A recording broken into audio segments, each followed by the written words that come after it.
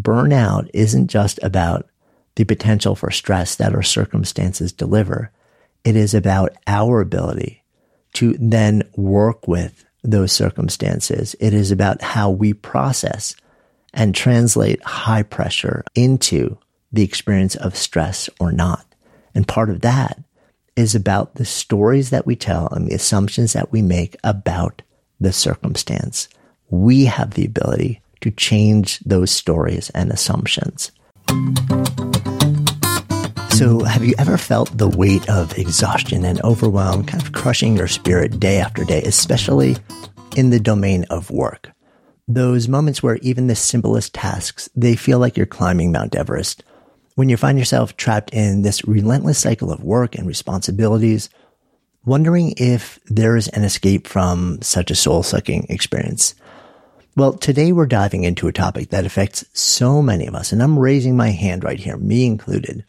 The all-consuming phenomenon that silently drains our vitality and passion. It's the experience of feeling utterly depleted, physically and emotionally, as we push ourselves off into the brink, and often in the name of something we're not even really all that connected to.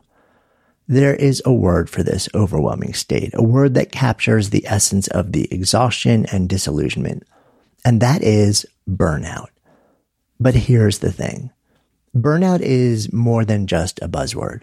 It's an experience that can leave us feeling lost, disconnected, and devoid of purpose.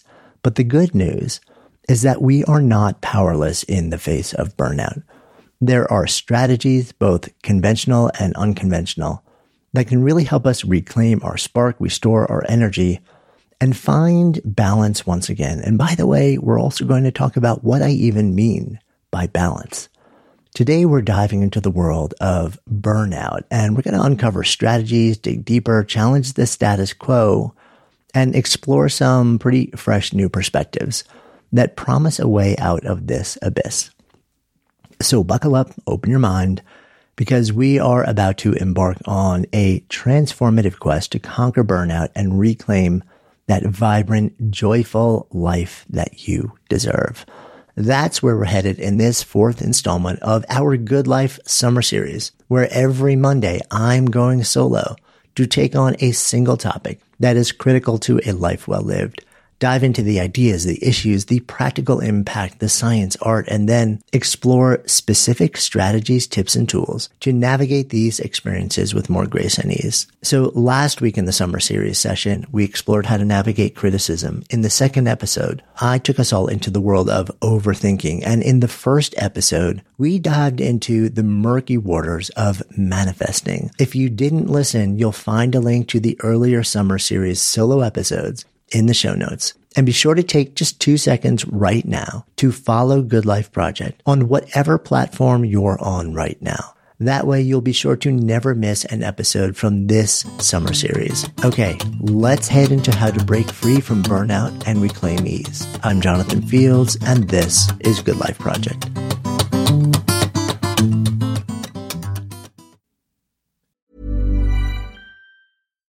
Here's a cool fact.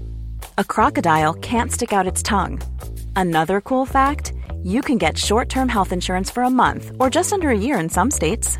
United Healthcare short-term insurance plans are designed for people who are between jobs, coming off their parents' plan, or turning a side hustle into a full-time gig. Underwritten by Golden Rule Insurance Company, they offer flexible, budget-friendly coverage with access to a nationwide network of doctors and hospitals.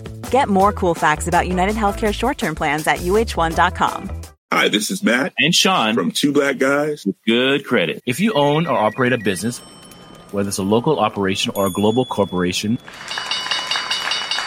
partnering with Bank of America could be your smartest move. By teaming with Bank of America, you'll enjoy exclusive digital tools, award-winning insights, and business solutions so powerful you'll make every move matter. Position your business to capitalize on opportunity in a moment's notice. Visit bankofamerica.com/banking for business to learn more. What would you like the power to do? Bank of America, N.A., copyright 2024.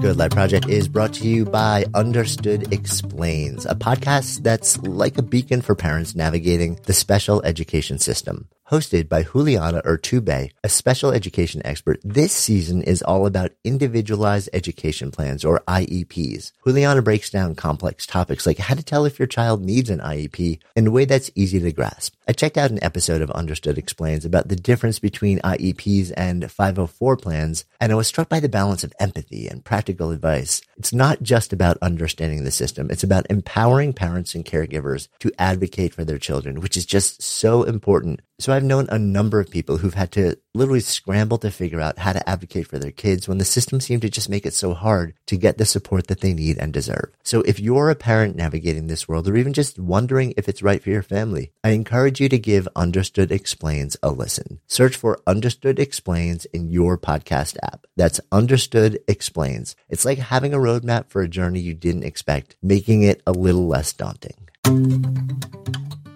Before we dive into the strategies to tackle burnout, let's take a moment to truly understand, what are we talking about when we're talking about burnout? I mean, we hear the term burnout thrown around so casually in conversations these days. It's all over the media, the news, in the context of work, and the rapidly evolving, often groundless, high stress state of work. And it's become synonymous with stress or fatigue, but it's important to realize that burnout is actually so much more than just being tired or stressed out. According to the World Health Organization, burnout is a syndrome conceptualized as resulting from chronic workplace stress that has not been successfully managed. And it's characterized by three main dimensions: feelings of energy depletion or exhaustion, increased mental distance from your job, or feelings of negativism or cynicism related to a job, and reduced professional efficacy. So in simple terms, burnout isn't just about being exhausted. It is a state of chronic physical and emotional fatigue, coupled with kind of a profound disillusionment with work. It's like you're running on empty, feeling disconnected or even cynical about your work, and it seems like you're not making the impact that you used to. And what we need to understand is that burnout isn't just having a bad day at work. It's a persistent, draining state that can seep into every aspect of your life, affecting not just your work, but your health, your relationships, and your overall well-being. But here's the important bit. While it may seem like an insurmountable challenge, especially when you're in it, it's not. As heavy as burnout can feel, there are ways to work with it, to reverse it, to find some balance, however you might end up defining that, and recover your energy, your passion, and your joy. And I'm going to lay out a whole bunch of conventional and unconventional strategies. But before we dive into them, I think it also makes sense to explore how burnout shows up in our lives. And this is pretty important because sometimes we're just so caught up in the whirlwind of responsibilities that we don't even realize we're headed down a path of burnout until we're deep into it. And the truth is, burnout it's complicated. It doesn't fit neatly into a box, and it can manifest differently for each person. So let's dive into a few other signs that you might want to be on the lookout for. The first step to reclaiming our sense of balance from burnout is to recognize the signs. So let's unpack those. So one sign of burnout is a change in sleep patterns. And you might be finding it difficult to fall asleep or stay asleep, constantly turning things over in your mind. Or on the flip side, you may find yourself sleeping more than usual, but still feeling fatigued. And sleep disruptions are a common manifestation of burnout. It's a bit of a vicious cycle. Lack of quality sleep can exacerbate feelings of exhaustion, irritability, and lack of focus, which then makes work a lot harder, and you see how that cycle goes. Another telltale sign is physical and emotional exhaustion. Now, this isn't the type of tired you feel after a long day's work or a workout. This is an unshakable, deep-set fatigue. It's waking up in the morning feeling like you haven't slept at all. You may even find yourself feeling emotionally drained, easily irritable, or unusually cheerful. It's like the life force within you is slowly ebbing away, leaving a feeling of just being perpetually worn out. And burnout also manifests in many people as a growing detachment from work. So you might notice a sort of a creeping cynicism or a lack of enthusiasm about things, tasks, projects, activities, teams, endeavors that you previously enjoyed. And you start to distance yourself emotionally and mentally from your work. It's kind of like a fog settling in, distancing you from the job, the colleagues, even your clients. It's not that you don't care. It's that you feel like you can't. And another potential red flag is a noticeable decline in your performance. Now, I'm not talking about the occasional off day, or even we all have those. Raising my hand so many times on that one. But when burnout sets in, it feels like we've kind of lost our grip on our skills. Our productivity, our focus dwindles, the quality of our work might decrease, and it just kind of feels like we're not meeting our own standards and expectations. It's almost as if our professional efficacy, that feeling of competence and successful achievement in our work, has slipped away. Another sign can be physical symptoms like headaches, backaches, frequent illness, or digestive issues. Our bodies have a way of mirroring our emotional state, and chronic stress can manifest in physical discomfort. So don't ignore these signs. They are your body's way of saying, it's time to slow down, figure out what's happening, and take care. And for some, you also may notice an increased tendency towards substances like alcohol or caffeine as a coping mechanism. This can also be a red flag that you never want to ignore. There's a difference between having a glass of wine or a cup of coffee in the morning after a long week or when you're getting ready for your day and feeling like you absolutely need it to get through the moment. And finally, feelings of self-doubt or a sense of failure can also be signs of burnout. You might start questioning your abilities and contributions, wondering if what you're doing is enough or if it's worthwhile at all. Burnout, it turns out, it can manifest as almost like the ultimate self-gaslighter. It's important to remember that this self-doubt is a symptom of burnout, not a reflection of your true capabilities or worth. So if you've been nodding along, thinking, check, check, you might be experiencing burnout. And if you are experiencing any of these signs, don't panic. This isn't about making you anxious or fearful. It's about equipping you with an understanding and potentially a set of tools and strategies to recognize when you're on the road to burnout so you can take steps to navigate back towards a more balanced approach. This is about your well-being, and there are strategies that we can implement to pull you back from the brink of burnout and towards a more sustainable way of living and working. But remember, recognizing these signs is not a cause for despair. It is a call to action. It's the first step toward reclaiming a sense of balance and agency and control and returning to a place of vitality, engagement, and productivity. And remember, if you are experiencing the signs of burnout and they feel like they're actually making it hard to do the things you want to do or function in a healthy way, it is always a good idea to not just explore and follow along with some of the strategies we'll talk about, but also reach out to a qualified mental health professional to help you understand what's really happening and how best to work with it. And that brings us to some of the common mythologies around burnout as well. It's crucial to understand that there are some misconceptions and myths about burnout that can serve as barriers, preventing us from recognizing the issue and taking appropriate action. And one of those misconceptions is that burnout only occurs in high-stress jobs or professions. And now it's true, high-stress environments can be a breeding ground for burnout. But the reality is that burnout can happen to anyone in any job and any life situation. Whether you're a high-powered executive, a teacher, a stay-at-home parent, or a volunteer, you are not immune. Burnout, it's more about how you handle stress rather than the amount of stress you're under. I have had my fair share of experience with burnout in a past life at the hands of a relentless job where the stress just never ended, the hours were interminable, and I'd lost the thread of why I was even doing it. Working to the bone with no sense of purpose or window to take care of my mental and physical health was devastating and pushed me into a state of profound burnout. But in truth, I have also created that very experience of high level, sustained stress and burnout many times by my own hand, even in businesses that I started that were literally wrapped around well-being. As an entrepreneur, even though I love much of what I do and there's passion and purpose in the mix, there have been times where I pushed myself to the point of not just overwhelm, but emptiness and burnout.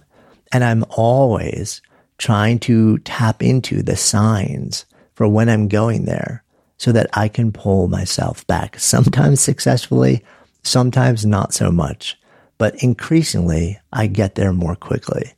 And thankfully, I know the signs well enough now to have a better sense for when to pull out, when to ask for help and who to ask for help, and do some serious reimagining. Now, another misconception about burnout is that seeking some level of ease or balance means dividing your hours equally between work and personal life, as if there was some realistic way to do that. If only it were that simple, right? The truth is, this notion of balance, it isn't a matter of mathematics. It's about fulfillment and harmony. It's about ensuring that all aspects of life, work, family, health, leisure, and personal growth are given the attention they deserve. And the ideal balance, it's different for each of us depending on our personal goals or values or circumstances. And balance is also very much a moving target. It's much harder to strive towards some formulaic version of balance on a daily basis than it is to create a longer term window that allows for both experiences of intense effort and also intense recovery and regeneration over a longer window of time. In fact, research from Ellen Ernst Kosek and Cynthia Ozeki suggests that work-life balance, a term that I don't always love, by the way, isn't about an equal distribution of hours. In the research, they define it as satisfaction and good functioning at work and home with a minimum of role conflict. So it's more about the quality of time and less about the quantity. There isn't this magical thing saying, I'm going to do X number of hours of this, X number of hours of that. And there also isn't this thing that says it's always going to be this way every day of the week for months and years. We know that we will have seasons where we have to go hard into something because that's what it requires. But we also want to know that over a longer measurement window, we build in seasons, moments, windows where we get to pull back, recover, so that we're always returning that well-being pendulum back closer to the center. And this means it isn't necessarily about clocking out of work at the 8-hour mark or ensuring your personal and professional lives get exactly 12 hours each. It's about integrating all parts of your life in a way that leaves us feeling fulfilled and satisfied, honoring and acknowledging the realistic demands, and zooming out and taking a longer term window look at the notion of balance. So the next time you find yourself stressing about not splitting your time evenly, remember, balance isn't a perfect 50-50 split. It's about finding that blend, longer term window that works for you, extending your time horizons, knowing the effort and recovery pendulum may swing to either side, and stay there for a window of time, but over the longer time, you've created mechanisms to bring yourself back into seasons of recovery, reconnection, and regeneration. And that is the beauty of it. It's not a one-size-fits-all scenario, but rather a deeply personal and ever-evolving journey.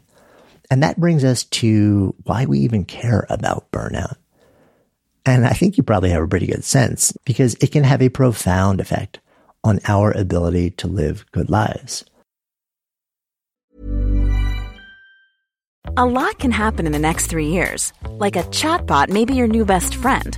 But what won't change? Needing health insurance. United Healthcare Tri-Term Medical Plans are available for these changing times. Underwritten by Golden Rule Insurance Company, they offer budget-friendly, flexible coverage for people who are in between jobs or missed open enrollment. The plans last nearly 3 years in some states, with access to a nationwide network of doctors and hospitals. So for whatever tomorrow brings, United Healthcare Tri-Term Medical Plans may be for you. Learn more at uh1.com. This message comes from BOF sponsor eBay. You'll know real when you get it. it'll say eBay Authenticity Guarantee. And you'll feel it. Maybe it's a head-turning handbag, a watch that says it all, jewelry that makes you look like the gem, or sneakers and streetwear so fresh every step feels fly. eBay gets it. So look for the blue check mark next to that thing you love and be confident that every inch, stitch, sole, and logo is checked by experts. With eBay Authenticity Guarantee, you can trust that feeling of real is always in reach. Ensure your next purchase is the real deal. Visit ebay.com for terms. Good Life Project is sponsored by NetSuite. So I remember when our businesses were just starting to really scale. It was amazing and also added complexity and stress. And the things that I used to do in hours were taking days, too many spreadsheets, too many systems, no single source of truth. If that sounds familiar, you should know these numbers. 37,000, 25, and 1. 37,000 businesses have upgraded to NetSuite by Oracle. 25. NetSuite turns 25 this year. That's 25 years of helping businesses do more with less, close their books in days, not weeks, and drive down costs. And 1, because your business is one of a kind. So you get a customized solution for all of your key performance indicators in one efficient system with one source of truth, manage risk, get reliable forecasts, and improve margins. Everything you need to grow all in one place. And right now, download NetSuite's popular KPI checklist designed to give you consistently excellent performance absolutely free at netsuite.com/goodlife. That's netsuite.com/goodlife to get your own KPI checklist. netsuite.com/goodlife.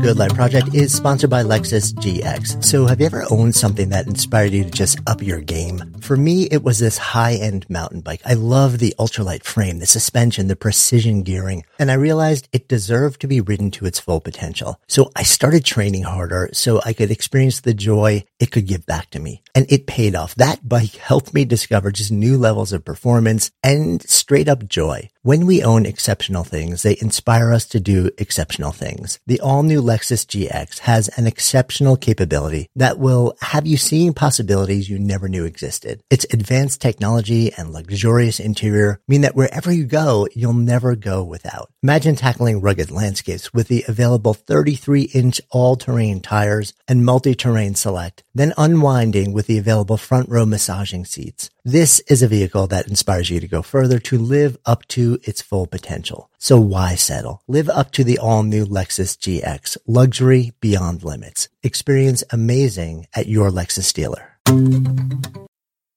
Let's dive a little bit deeper here. It's really important that we understand the potential toll that burnout can take on us, not just in the realm of work, but infiltrating literally every corner of our lives. We're talking about the cascading effects on our physical health, our mental well-being, our relationships, and yes, even our capacity to just simply enjoy life. And you may be wondering, well, how does this look in the real world? Well, let's break it down. First, we'll talk about our physical health here. So if you've ever felt that constant fatigue, lack of energy, or maybe even those nagging headaches that just won't go away, that's your body screaming, hey, I'm not okay. Now, of course, there can be multiple contributors to this experience, but often we don't think about burnout as being one of them. And burnout, we know, can cause very real physical symptoms, and that's something we can't ignore. One study published in the Journal of Occupational Health found that individuals experiencing burnout were significantly more likely to develop physical illnesses, ranging from heart disease to type 2 diabetes. And when we move on to our mental well-being, the picture doesn't get a whole lot rosier. Burnout is a very real concern for our mental health. We're talking about heightened feelings of potentially anxiety, depression, even a sense of dread when you think about work. It's like trying to climb a mountain with a backpack full of rocks. It just weighs you down. In fact, the Journal of Applied Psychology confirms that burnout is strongly correlated with a variety of mental health issues, including anxiety and depressive disorders. And then there is the impact on our relationships. And now here's the thing. We're not just talking about your relationships at work. We're talking about all of your relationships. Our connections with others, they're so integral to our happiness and overall well-being. We know that the research is crystal clear.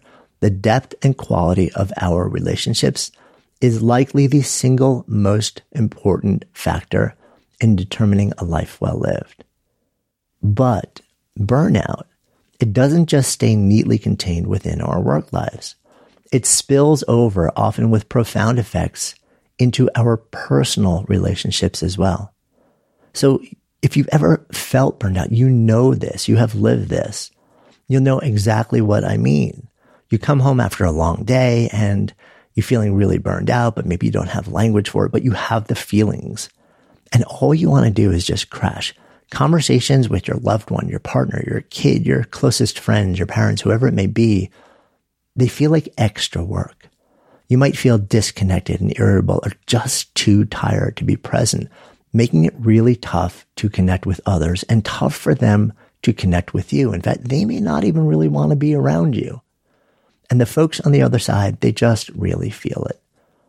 In one study published in the Journal of Applied Psychology, researchers found that burnout not only diminishes your own life satisfaction, it also really negatively affects your partners.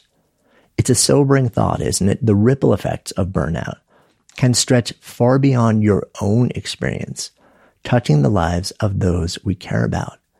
And if you think about it, if you happen to be a parent or a caretaker or a guardian, or in any role where others are looking to you as a model of how to step into work and life, you are also modeling burnout as an acceptable approach. So it's also about the messages that we are non-verbally telegraphing to those around us and into our relationships without even intending it. So how do we guard our relationships from the impact of burnout? Well, we'll talk about a whole bunch of strategies, but before we get there, just specifically to relationships, I think it also really starts with acknowledging that no matter how busy or demanding our days are, our relationships deserve time and attention. It sounds like an additional task maybe. Well, it's not. It's about integrating connection into the very fabric of our daily lives, building what I call circuit breakers, moments and mechanisms that are designed to regularly have us pull out from wherever we are, zoom the lens out and check in and say, am I doing okay? Is this okay? How's my state of mind? How's my state of body? How are my relationships? And am I in need of hitting reset? And finally, the impact of burnout on happiness, our joy, and our satisfaction of life. If you're burnt out, even things that you love to do can feel like a chore. It's kind of like sunshine that gets replaced with a perpetual cloud cover. Studies like the one published in the Journal of Happiness study show a significant inverse relationship between burnout and life satisfaction. So there it is. There is this ripple effect of burnout, far-reaching, pervasive, impacting all aspects of our lives. Living in burnout affects our ability to live good lives. But remember, it's not all doom and gloom. We are here to tackle this together, to explore some strategies backed by science to help us reclaim that sense of agency and control and more balanced joy, because that's what this journey is about, creating a life filled with purpose and health and happiness and more. And before we get there, I think we also need to just talk briefly about how the society that we live in, the social circles that we're part of, and the work cultures that we inhabit can also impact how we perceive burnout. Now, isn't it kind of fascinating and a bit daunting too, how societal pressures and expectations and work cultures can add fuel to the flame of burnout? That hustle culture that glorifies constant work, the societal norm that equates busyness with importance, the culture within a work environment that says work all the time, show up all the time.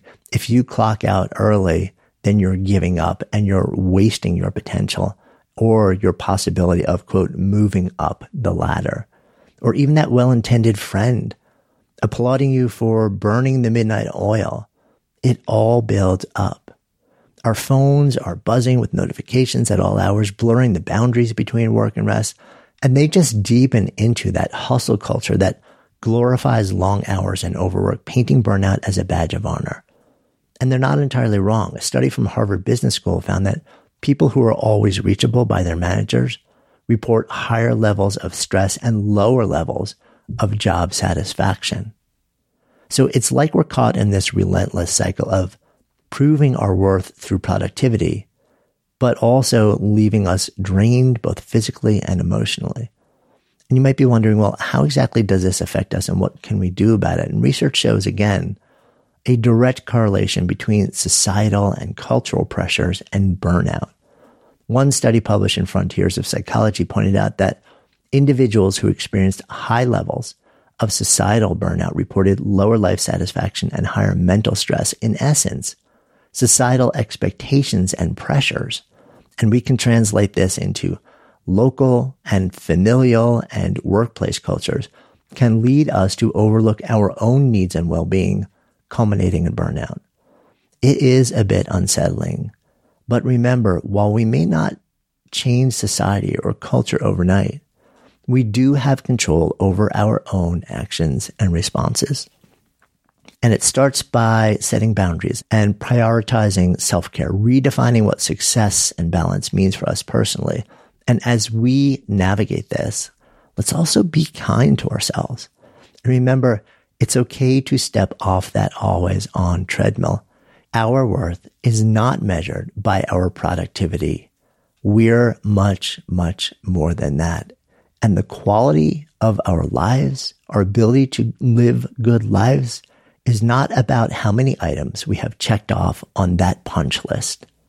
So now, before we drop into a series of specialized burnout strategies, I want to also share a bit of another take on burnout that you've probably never heard about before. And it comes from the research that we've been doing over at our sister company, Spark Endeavors, where we have developed something called the Sparketype Assessment. And it's based on a discovery that we all have within us a set of almost primal impulses to exert effort or to work in very particular ways. And these impulses, they also have wrapped around them a set of behaviors and tendencies and preferences that form like personalities or personas or archetypes. So we call these the archetypes for work that sparks you, or shorthanded as Sparketypes.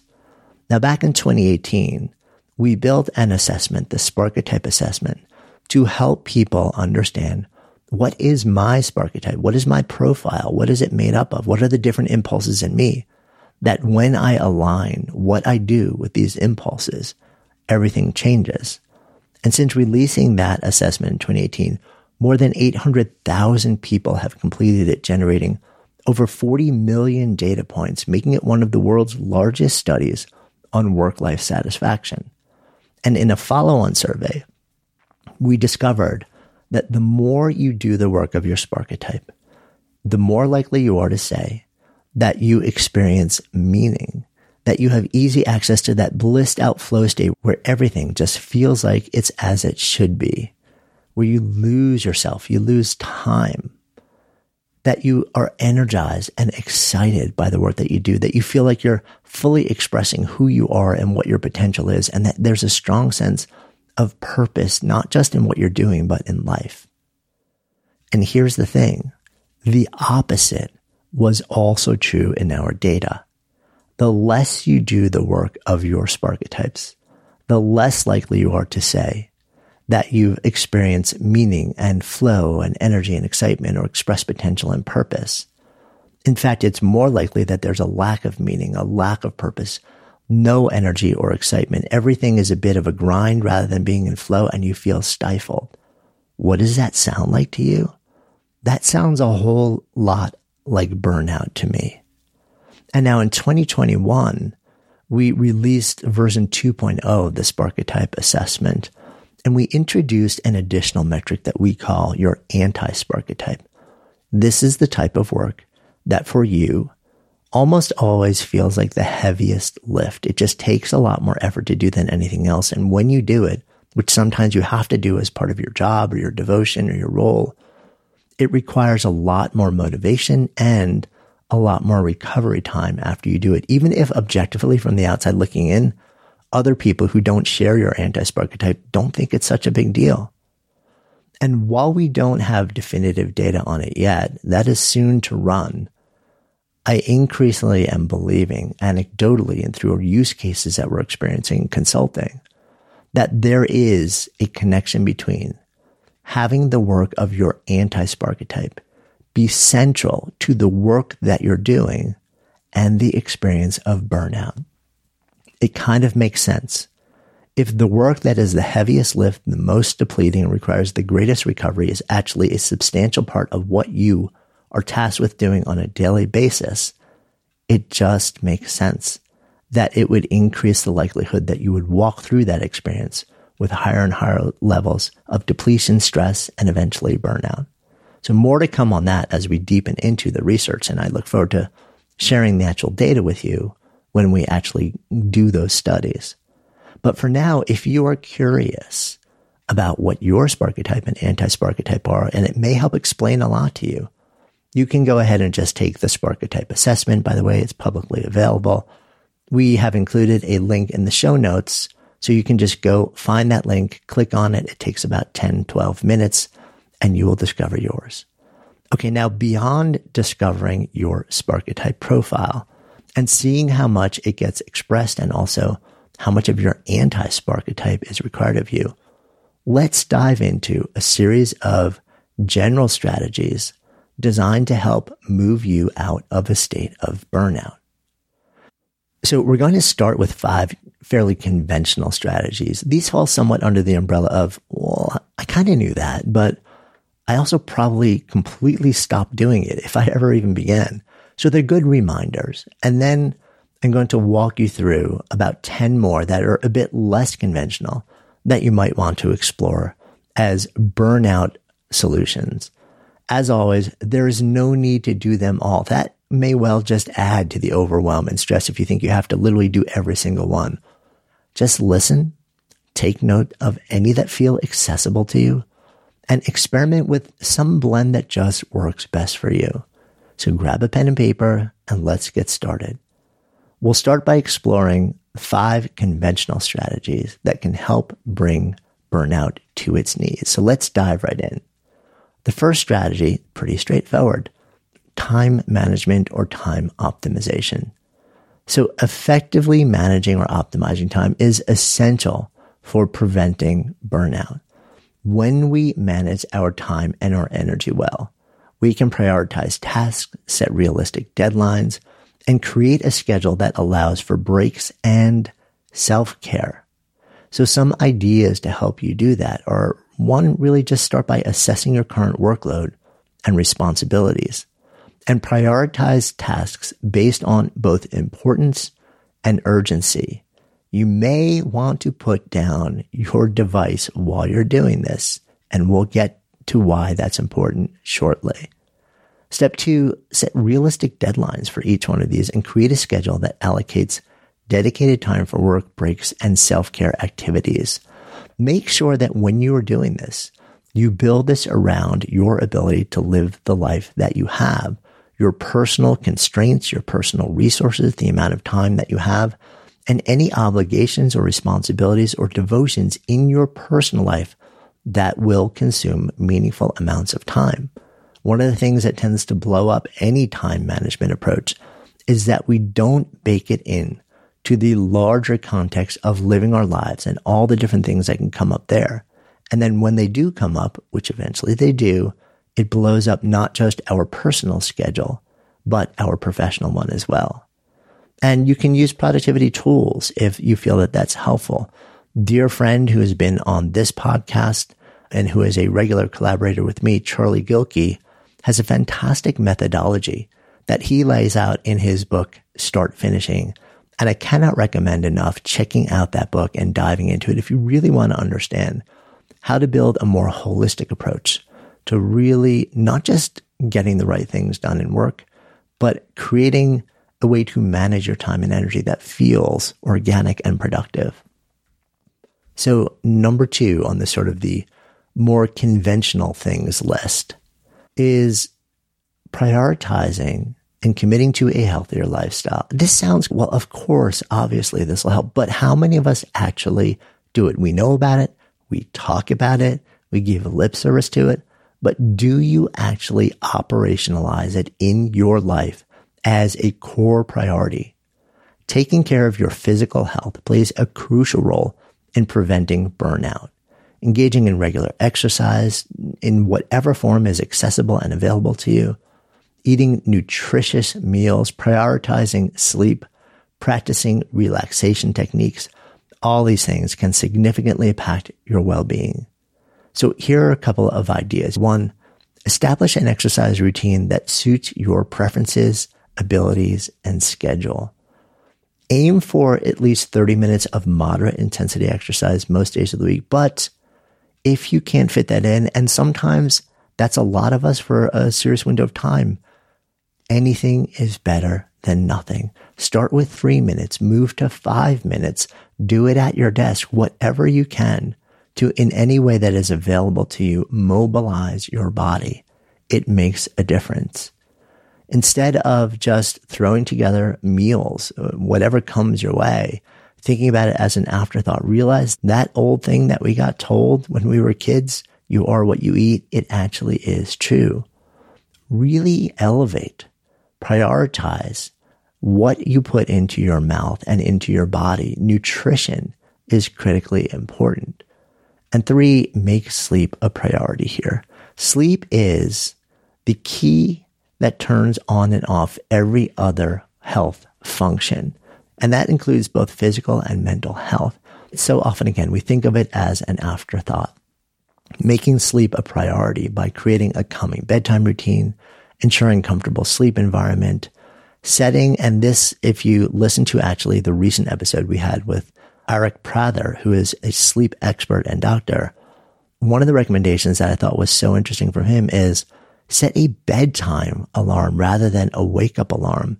Because when you go to sleep on a regular time and then you end up waking up earlier, the waking time starts to build up what he calls a sleep balloon that deflates while you sleep and ensures longer, deeper sleep. And by the way, if you have struggled with sleep in any meaningful way, absolutely go back and listen to that episode. We'll drop a link in the show notes for easy reference for you. So the third thing that you want to talk about here, and the sort of the conventional responses to burnout, is the power of social support. Building a strong support system of friends and families and colleagues can provide valuable emotional support and understanding, really helping to prevent burnout. Knowing that you're not alone, knowing that there are people that you can turn to share what's going on in your mind and your body and your heart, and knowing that there are also people who are looking out for you. And if they see you kind of going off the burnout rails, will reach out and say, hey, I think we need to do something about this. It can be transformative in your ability to both stop yourself from deepening into burnout and more effectively pull out of it when you find yourself in it. So think about identifying people in your life who provide positive support and understanding. These can be friends, family members, trusted colleagues. And then share your experiences, your concerns and challenges with them openly and honestly, and seek their advice and guidance, or simply a listening ear if that's all you need. We really want to deepen these connections by regularly engaging with your support system. So instead of just randomly once or twice a year, just check in with a small number of people. And it may be helpful to let them know as well that you are here in the same way for them. So there's mutual trust, vulnerability, and revelation there. And you can even, and I would suggest this, schedule regular meetups, phone calls, or video chats to maintain the connection and offer support to each other. Small details are big surfaces. Tight corners are odd shapes. Flat, rounded, textured, or tall. Whatever your next project, there's a spray paint pattern that's just right. Because Rust-Oleum's new Custom Spray 5-in-1 gives you control with 5 different spray patterns. So you can tackle nooks, crannies, edges, and curves without worrying about drips, runs, uneven coverage, or anything else. Custom Spray 5-in-1. Only from Rust-Oleum. Mom deserves the best, and there's no better place to shop for Mother's Day than Whole Foods Market. They're your destination for unbeatable savings, from premium gifts to show-stopping flowers and irresistible desserts. Start by saving 33% with Prime on all body care and candles. Then get a 15-stem bunch of tulips for just $9.99 each with Prime. Round out Mom's menu with festive rosé, irresistible berry chantilly cake, and more special treats. Come celebrate Mother's Day at Whole Foods Market. Hi, this is Matt and Sean from Two Black Guys with Good Credit. If you own or operate a business, whether it's a local operation or a global corporation, partnering with Bank of America could be your smartest move. By teaming with Bank of America, you'll enjoy exclusive digital tools, award-winning insights, and business solutions so powerful you'll make every move matter. Position your business to capitalize on opportunity in a moment's notice. Visit bankofamerica.com/banking for business to learn more. What would you like the power to do? Bank of America, N.A., copyright 2024.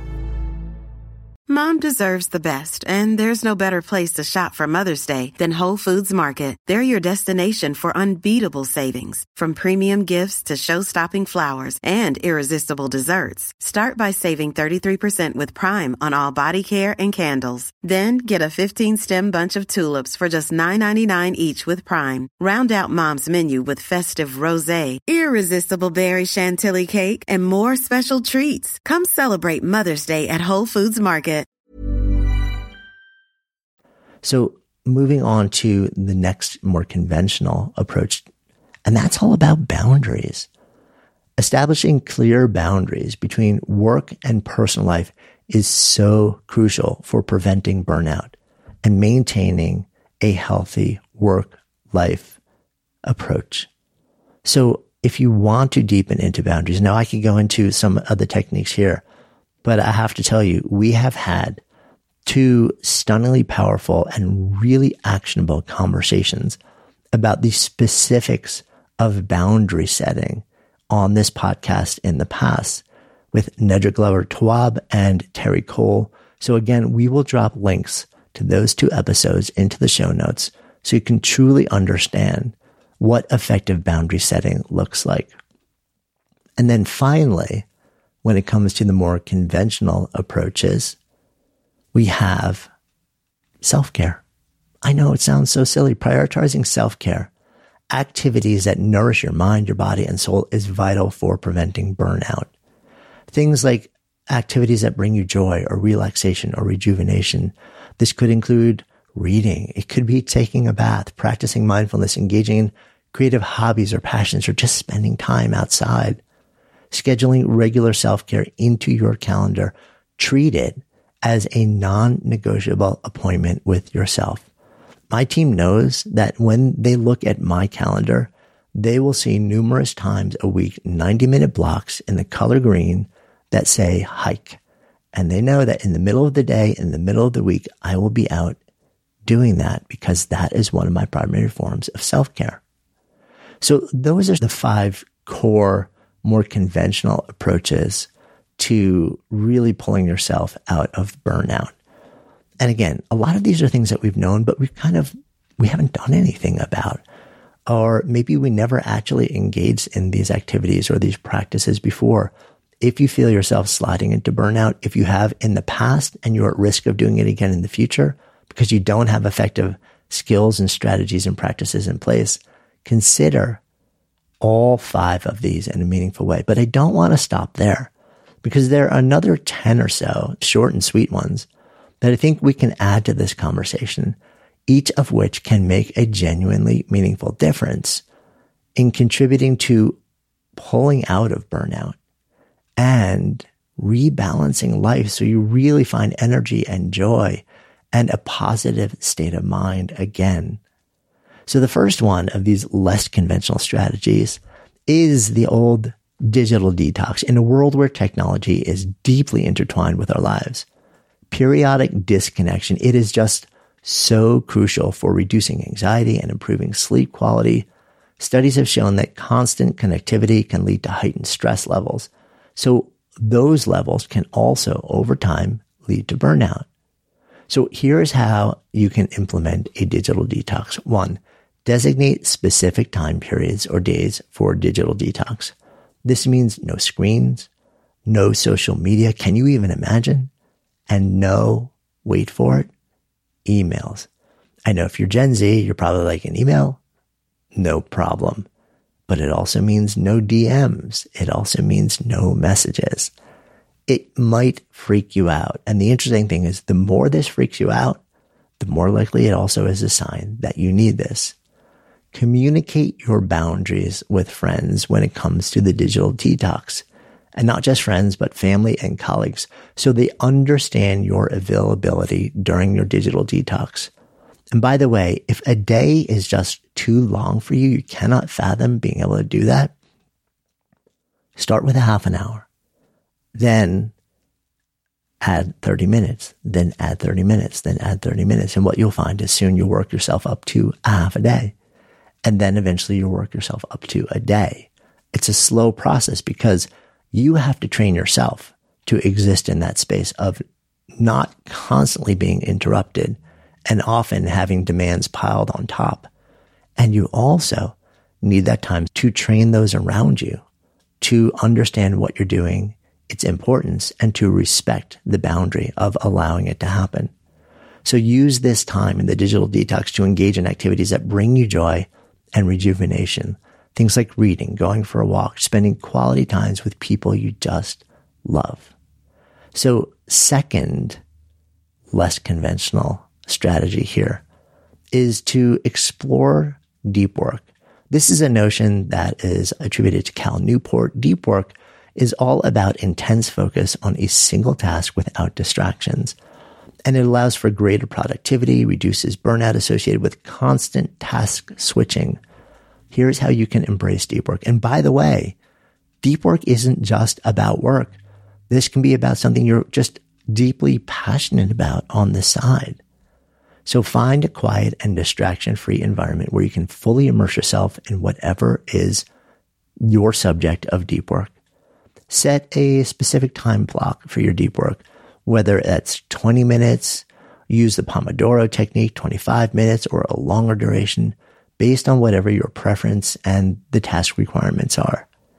And during your session, do what you can to eliminate all potential distractions, like turning off notifications, closing unnecessary browser tabs. I even have applications on my devices that will stop everything from coming through. This can be incredibly powerful. And again, a reminder, this can be about work, but it can also be about you just wanting to paint for 25 minutes or just breathe for 25 minutes, or literally just be bored and sit in stillness for 25 minutes. The power of that in our lives can be incredible. So strategy number 3 on the less conventional side, and we'll categorize this as purposeful leisure. And this strategy involves consciously choosing activities during your free time that contribute to your well-being. That could be engaging in hobbies that encourage creativity or spending time in nature. These things can significantly reduce stress and increase happiness. So if you're leaning towards, passive consumption or scrolling a stream on something or binging media, think about something different. There's a ton of research that shows those may be enjoyable, but they're often also depleting and non-enriching and non-supportive of a life well lived. So here are a couple of ideas on how to practice purposeful leisure. 1, reflect on any activities that might bring you joy and fulfillment. Identify hobbies or interests or outdoor activities that align with your values and contribute to your well-being. And then prioritize and schedule regular time for purposeful leisure into your calendar. Yes, bake it into your calendar the way you would do anything else, because if you don't, as we all know, it just won't happen. Treat it as an essential part of your self-care routine. And then engage in these activities mindfully, fully immersing yourself in the experience and savoring the moments of joy and relaxation they bring. So next up, we have nature therapy. This is a favorite of mine, also known as forest bathing, or in Japanese, Shinrin-yoku. Spending time in natural environments has been shown to reduce stress hormone production, lower heart rate, and improved feelings of well-being, basically countering the state of burnout. Here's some ideas around how to incorporate nature therapy into your life. 1, find green spaces, parks, or natural areas near you. It could be as simple as a local park or a nearby trail. And again, set aside regular time to immerse yourself in nature, whether it's a short walk during a lunch break, if you feel like you can't actually allocate more than that, or a weekend hike. Prioritize these moments of connection with the natural world. And while you're in nature, really tune into your senses. Observe the colors, listen to the sounds, feel the textures, and breathe in the fresh air. Be present and allow yourself to fully experience the beauty around you. I was doing this on the trail just the other day. I was like, oh, I'm out in nature. It's beautiful. It's so lush. We've had a ton of rain out here in Colorado. Everything is so green. And then I realized also I was kind of mouth breathing. So I closed my mouth and I start just taking these deep, savory inhales through my nose. And all of a sudden, it's like the sensory input exploded and I started to, the aromas of the greenery all around me was incredible, especially because it was shortly after rain and everything just pops aromatically after that. So really tune in a sensory way to the experience of nature when you do this. And that brings us to our next possible intervention. And this is a basket of interventions. You've heard me talk about so many different positive psychology-based interventions on the Good Life Project podcast over the years. And we've talked to so many experts in these domains. These practices, so many of them have been scientifically shown to increase happiness and decrease depressive symptoms. And here are a couple of ideas that are fairly straightforward, short and sweet, but can make a real difference. 1, consider starting a gratitude journal each day, writing down 3 things you're grateful for, whether big or small. That practice has been shown to shift your focus to the positive aspects of your life. Another great positive psych-based strategy is savoring. Take a moment to fully immerse yourself in moments of joy, savoring the insights, sounds, and emotions associated with them. So often, good things, great things, exciting things, new things, fun things happen to us. And we just acknowledge that they've happened and move on. And we lose this incredible potential that human beings have to linger in them, to appreciate them, to really savor and relish them. That gives us almost like an afterburn effect that compounds on the positive impact of the initial experience. And as we've talked about, relationships. Really reconnect with relationships. Relationships across every domain of research have pretty much been shown to be one of the most, if not the most important part of living a good life, but also of countering things that might cause you stress or upset, including the effect of burnout. So moving on to our next less than conventional approach.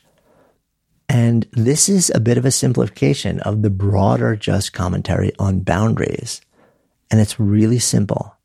Learning to say no. Learning to say no is a crucial anti-burnout strategy. Recognizing that time and energy are finite resources, that our priorities are crystal clear, that our values are crystal clear, and that based on understanding our values and priorities, we have a better sense of what we would say yes or no to and why. And by saying no to the less important tasks or engagements, to the less values-aligned tasks and engagements, you can prioritize what truly matters to you. So a couple of things on learning to say no. Really, 1, learning to say no is about first reflecting on your values and priorities. Identify what truly matters to you and align your commitments according to that. And that would be your work commitments, your personal commitments, your social commitments, your well-being commitments, your spiritual commitments, all of it. First, get real about what is important to you in your life. That becomes a compass to learn what to say yes or no to. And then practice setting those boundaries. And as again, I described, we have 2 fabulous conversations that we've had here on Good Life Project specifically about boundaries with very specific language and even scripts, and we'll link to those in the show notes when it comes to this. Now let's move on to another strategy, and that is the power of what we call micro breaks. I do this throughout the day. I'll be working on a project and I will be 3 hours into it, really deep, intense creative work. And maybe there's another 2 to 3 hours left on what I need to do. But what I'll do is I have mechanisms in place that literally will stop me from working and remind me to zoom out and just ask myself, how am I doing? Psychologically, emotionally, how am I doing? And what I often realize is that I'm pushing myself to the point of burnout. So building micro breaks into the way that you work can be incredibly empowering at building in the pauses needed to rejuvenate and keep refreshing yourself and stop you from tipping into a point of burnout. Taking short, frequent breaks throughout the day can help maintain a high level of mental energy and productivity while reducing feelings of stress and exhaustion. And you may be thinking to yourself, well, that all sounds well and good, but I don't have time to do that. In fact, most of us do have the time, and here's why. If we do not take micro breaks throughout the day, our productivity and efficacy begins to plummet. We may not realize it. In fact, often we don't, because we're sitting there, we're doing the work, we're in front of our screens, and we feel like something is coming out, so we must still be there doing our best work. All of the research that I've ever seen shows that is absolutely not true. Our productivity, our creativity, our ideation capabilities, our insight-based problems, it all falls off pretty precipitously when we do not take breaks. So the beautiful thing is, taking breaks not only makes us feel better, lets us restore and rejuvenate, keeps us from dropping into that place of high stress, exhaustion, overwhelm, and burnout. It also lets us step back into the work that we're doing with a productivity, creativity, problem-solving reset. So we're functioning at a higher level. So the breaks literally pay for themselves by letting us step back and get a lot more done at a higher level after when we do it and feel better along the way. A little bit counterintuitive, but that is in fact the way that it works in us human beings. And that moves us to our next strategy. And that is cognitive restructuring. Now, this is a technique that derives from CBT, or cognitive behavioral therapy, and it involves identifying and challenging distressing thoughts that contribute to stress and imbalance. And this is one of those techniques that gets to how we process the experience of stress. And here's some basic steps on how we can practice cognitive restructuring. 1, pay attention to your thoughts and notice any negative or distorted thinking patterns that contribute to stress and burnout. Now, when you notice these, challenge these thoughts by asking yourself if they are based on evidence. Are they true? And if so, what evidence is there to support it? Or if there are alternative perspectives or stories or frames that may be more realistic, more positive, more possibility filled, less stress inducing, and more empowering. And then replace the negative thoughts, the negative assumptions, the chatter, the spin, with more positive and balanced ones, focusing on reframing your mindset and adopting a more constructive perspective. Because again, as I said in the very beginning, we tend to think that burnout is all about our circumstances. It's just overwhelming. But in fact, burnout isn't just about the potential for stress that our circumstances deliver. It is about our ability to then work with those circumstances. It is about how we process and translate high pressure into the experience of stress or not. And part of that is about the stories that we tell and the assumptions that we make about the circumstance. We have the ability to change those stories and assumptions. So these skills help us do that. And that brings us to, we're heading towards the end of our different strategies here. This is something that I've talked about a number of different times on the podcast. And it's built around that notion of the growth mindset, a concept coined by psychologist Carol Dweck. Having a growth mindset can really help us deal with setbacks and challenges more effectively. Again, this is rewiring the inside, reducing feelings of burnout, even when there are things going on around us that are requiring us to work at high levels and the stakes are high. So again, part of it is about changing what's happening on the outside, but a big part is about changing how we process the circumstance in the moment on the inside. So how can we begin to cultivate a growth mindset? A couple of steps. One, starts with embracing the belief, the understanding that abilities and skills can be developed through effort, practice, and learning. It's not that we just have what we have, and when we hit the edge of it, we're busted. It's that we can actually always continue to develop abilities and skills through work, through practice, through learning. Step two is really embracing challenges, not as something that must succeed, but as an opportunity for growth and learning rather than viewing them as threats or failures. When we elevate learning rather than success as the primary metric by which we judge a particular endeavor, it changes the nature of the endeavor for us. And you might think, but success really does matter. Like, that is why I'm here. Maybe that's what I'm hired to do. And in fact, that may be the metric that you're measured by on a job performance level. But what we know through the research is that if you push directly towards that, all sorts of psychological overlays start to happen that may well make it less likely that you get there. But if instead you know that this is the thing that you're working towards in the background, but you really tell yourself, I'm elevating growth and learning as my primary metrics along the way, you end up doing all the things and staying in the state of mind that then allows you to function at a much higher level and very likely move towards whatever that metric of success is a lot more effectively by simply adopting a growth mindset. And it is much more pleasant and less stressful and burnout inducing along the way. And cultivate a mindset of curiosity and willingness to try new things, take risks, and learn from both the successes and setbacks. Again, it's all about elevating learning here as the primary metric. And the last of our 10 less conventional ones is the power of volunteering and altruistic activities. You're probably thinking to yourself, I'm already so burned out. I've already got so much to do. How am I going to have time for volunteering or altruistic activities? But as we talked about in the beginning, burnout is not entirely about the circumstances or the inability to actually have a second to breathe or do anything more. In fact, often it's about the way that we step into it. And if we reimagine it, if we look at all the strategies that we explore, we will find that we will actually have more than enough energy and time to then say yes to volunteering and altruistic activities. Now, why does this matter? Why is it potentially effective in the context of burnout?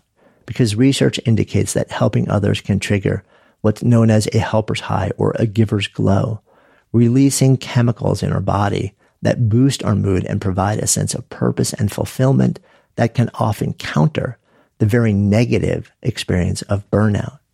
So some ways that you can engage in volunteering and altruistic activities: first, identify causes, organizations, anything that aligns with your values and interests. Research local volunteer opportunities or find ways to contribute your skills or talents. And then dedicate regular time to engage in volunteering or acts of kindness. This could literally be as simple as lending a helping hand to a neighbor, participating in some community event on a Saturday morning, or joining a local charity. And again, you think to yourself, but isn't this committing me to something even more? The thing is, if we integrate it with all the other strategies, we will have now reimagined the way that we actually work, carved out more time to do this. And the counterintuitive thing here is that certain activities will actually increase the energy that you have, increase your state of mind and your state of body, and give you the capacity to then do these things and also feel psychologically and physically a lot better. So approach the activities with an open heart and a genuine desire to make a positive impact, really just embracing the joy and fulfillment that comes from giving back and knowing that experience is going to give back to you too, and very likely have a countering effect to any feelings of overwhelm, stress, and burnout. And a bonus 11th here, I'll circle back to our conversation around the Sparketypes and the Sparketype assessment. Take just about 10 minutes or so, click on the link in the show notes to discover what your Sparketype profile is, learning what are the impulses that really energize you and animate you, and what are the ones that deplete you and empty you out. And then once you do that, again, it's free. There's a link in the show notes. Then take a look at your work and make a little bit of a contrast and see how much does your work let you express the work of your Sparketypes, and also how much does it require you to do the work of your anti-Sparketype. See what kind of reimagining you can do. This may be incredibly helpful in understanding why you're feeling the way you're feeling. And as I mentioned earlier in our conversation, if burnout is causing severe distress or impairing your ability to function in life in any meaningful way, it's essential to not just explore random strategies or different strategies, but to really consider seeking support from a qualified mental health professional. So this wraps up, I guess it's 5 conventional strategies, 10 less conventional strategies, plus 1 bonus. So we've got 16 possible things that you can explore to counter burnout. If you're thinking to yourself, well, you've just added to my potential for burnout by telling me there are 16 things that I need to do to actually get rid of burnout. As I mentioned earlier, this is just a broad list. It's an inventory of possible strategies to consider. You may want to revisit them, take some notes, and just say, well, what feels interesting to me? What feels doable to me? What actually feels fun to me? What might add joy to the experience of life? Sometimes we realize that we can't easily change the fundamental way and structure of work. Maybe we don't have the agency or the power or the control to do that in the moment that we're in, but we can often tweak it in nuanced ways that really make it better. And we can adopt some of these strategies, which will help transform how we internally process whatever those circumstances are that are causing burnout, so that it is not only much more tolerable and survivable, but it can actually become something that is manageable and enjoyable and eventually even nourishing and energizing. That is the part that all of us do have control over. Take your time, be gentle with yourself, go one step at a time, and know that this feeling of burnout is not something that you need to live with. There are plenty of things that you can explore that will make a really big difference. So I hope you found that useful. Remember, finding a life that feels more gentle, more easeful, more energizing, more joyful is an ongoing journey. And it is important to just experiment with these strategies to discover what works best for you. Thanks so much for joining us on the Good Life Project podcast in this 4th installment of the summer series. If you have not listened to the earlier ones, please, by all means, go check them out. We have talked about the science and truth around manifesting. We've talked about how to stop overthinking and how to navigate criticism, really deeply meaningful topics that we all deal with.